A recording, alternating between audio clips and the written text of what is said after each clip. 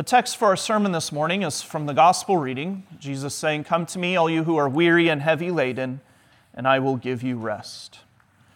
A couple of things we learn from this text. We learn that our God is the only God, the Christian God revealed in Jesus, is the only God who commands us to worship Him by resting, by receiving. All other gods and all the gods that you yourselves chase after in your life in sin, all those gods demand that you keep going, keep showing your worthiness. Today we rejoice our Savior gives rest. But we also want to contemplate who are the weary and heavy laden that Jesus calls. God's grace, mercy, and peace be unto you from God our Father, from our Lord and Savior Jesus Christ. Today, Jesus says there's rest for those who are weary and heavy laden. So the question is, how are we weary and heavy laden?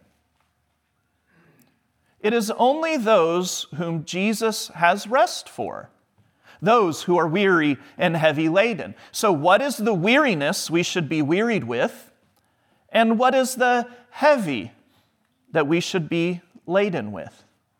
For Jesus Himself qualifies it. Come to me, not you who are comfortable, not you who are happy all the time. What is the weariness with which we should be wearied, and what is the heavy that we should be laden with? Now, there are many people who are laden and wearied with wrong things. There are many people who work hard at the wrong things. There are people, perhaps you've experienced this, when you open your email inbox and it's full of those fake emails asking for money or bank account numbers. They're often very wordy. Somebody spent time composing those. The fake ads on Craigslist with deals that seemed almost too good to be true, but they promised you they're selling it for their brother-in-law who's on tour in Iraq. How do they have so much time to put into scamming people? If they just put their effort into something good, they probably would be productive workers and could have something to be proud of. But like slaving in an orchard in the hot sun of day and picking hour after hour, picking and grabbing fruit that is rotten, all they have to show after all that effort is rotten fruit. Nothing good, but they've worked so hard for poison. They work hard at the wrong things. They are certainly weary. They are certainly laden. They are certainly tired at the end of the day, but they have nothing good to show. Bank robbers, scam artists, pickpockets, criminals, many times they work very hard at their craft. They are weary and heavy laden, but that kind of weariness is not what Jesus is talking about. Planning and scheming to sin, that can be tiresome. I know firsthand. As a kid, I remember planning and scheming on how to run away from home. In school, trying to get the best grade I possibly could. I remember trying to cheat on a test, planning and scheming on how to write equations so small they fit on the palm of my hand. I was weary and heavy laden, but not the righteous kind. You too may find yourself weary and heavy laden, weary with burdens of your own making. You may be heavy laden with sins that you intentionally seek after, that you plan to execute. The Scriptures warn us against the danger of these sins. In Sunday school, we're studying the book of Proverbs, and the book of Proverbs is full of the wisdom of God that warns that those who plot to do evil, those who look to get possessions and things by unrighteous means, you are planning and plotting your own destruction. Planning of sin, the intentional carrying it out, it's a dangerous game. The Scriptures warn that those sins will overtake you. Enjoying sin, priding yourself in your sin, reveling in rebelling against God's word. This is not the weary and heavy laden that Jesus is speaking about. In fact, Jesus says for those who enjoy sin, they are the ones who think they're wise. They are the ones who think they are informed, that they're the adults. Oh, they can handle it. But Jesus says today, no. He says, Father, I thank you that these things have been revealed to children. So what is the connection between this? Between what St. Paul teaches us today about reflecting on his own sin and the wisdom that Jesus speaks about giving and being children? What is the heaviness? What is the weariness that we should seek after? The things that Jesus invites us to consider that He will give us rest from.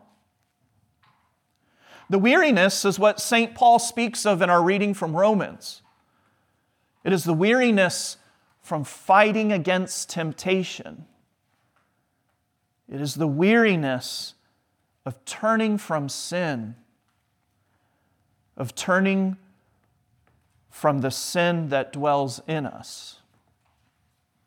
It is the heavy laden of crucifying your flesh and all the evil desires that we are tempted with. It is the heaviness, the heavy work of repentance. It is the weighty task of apologizing when your pride just doesn't want to. The heavy laden that Jesus calls you to confess is that you are a sinner. Not just the generic, I'm a sinner like everyone else. That's not very heavy. But to confess specifically. To examine our lives according to God's Word, according to the Ten Commandments, and to confess. As we hear St. Paul, that we have nothing good that dwells in our flesh. That's pretty heavy. That there is a side to us that indeed wrestles with our desires to be faithful. The weariness and heaviness that Jesus calls us to contemplate is really to be like children. A few years ago, it seemed like a lot longer than when I looked it up for the timing of it, but I remembered a television show hosted by Bill Cosby called Kids Say the Darndest Things. Did you know that show, the last time it ran was the year 2000? I thought for sure when I looked it up it was going to say 1960 or 1975. But the show was successful, I believe, because kids say the darndest things. Yeah, but kids speak the truth. They don't sugarcoat it. They don't, in general, they don't necessarily always lie. Kids are generally pretty honest. Johnny, did you like your vegetables? No, they taste like dirty socks. Johnny's right, by the way. But kids are not afraid to say when they're scared. Mom and Dad, I'm afraid. Kids are not afraid to confess that they're sad when they're lonely, when they're upset. They speak the truth in their childlike honesty, and that's the wisdom that Jesus Christ is teaching us today, and St. Paul is vocalizing for us. The ones who, as St. Paul says, who will save me from this body of sin? I don't do what I want to do. Evil lies close at hand. It is these who speak the truth of how heavy laden with sin that they are that Jesus calls to himself. It is those who know that rest comes from outside of us. St. Paul does not look inward, but he says, "Who will save me?" Salvation and rest come from outside of you. That we confess, and by the Holy Spirit we work to not be scam artists. We don't live a lie. If we say we are without sin, we deceive ourselves. The truth is not in us. David in the Psalm says, "When I kept silent, my bones wasted away." Jesus says, "Come to me, all you who are weary and heavy laden, and I will give you rest." The heavy burdened, those who are weary with striving towards righteousness. Those who are laboring in producing fruit of repentance. Those who are working at turning from temptation, not embracing it. Those who are heavy with the scorn of the world. Those who bow down because of the mocking they receive from those in this age who think they're wise. Jesus says, no, there's a rest for weary souls. But for those souls who are not weary, those who do not struggle against sin, those who embrace it, for them there is no rest. It is not the wise and the wicked who Jesus says will find rest. It is you who repent and flee to your Savior. Like children who are honest, who confess that they have worked too often for rotten fruit, that sometimes we indeed do work for all the wrong things, but that we hate that sin. We, with childlike honesty, confess that we are not righteous of our own working. So what does Jesus say for those who are weary and heavy laden? Come to me. I will give you rest. Not I might. Not I'll think about it. Not don't bother me right now, I'm busy. Not hey, just work a little harder. Not I'll pile on more. Come to me and I will give you holy and godly rest. Forgiveness, mercy, restoration. The God who created rest by himself, resting on that first Sabbath day in the first week of creation. He sanctifies rest. He renews you. He recreates you. He recreates you in the waters of baptism, where he promised that he will continually give you rest as you travel in this world, as we walk through hot orchards, seeing too much rotten fruit. He says, I have a fruit for you that gives you life. He resurrected you from the deadly grave of sin where rotten fruit reigns. And he's placed you in his garden, his plush green grove of green pastures, a place of still waters, where in his Son Jesus he restores your soul. For Jesus, he didn't work at pointless labor when he carried your burdens on his back, when the yoke of your sin was placed on him. That wooden yoke of the cross where he delivers the whole world from sin, where Jesus worked, where he was heavy laden. Jesus was wearied by the false accusations, wearied with the whips ripping his flesh. Surely he's carried our griefs. He's borne our sickness and sadness. Your grief, your sin needed to be dealt with.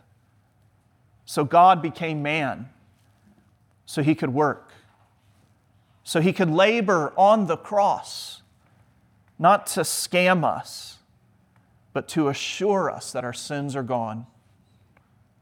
And God's labor, it's never in vain.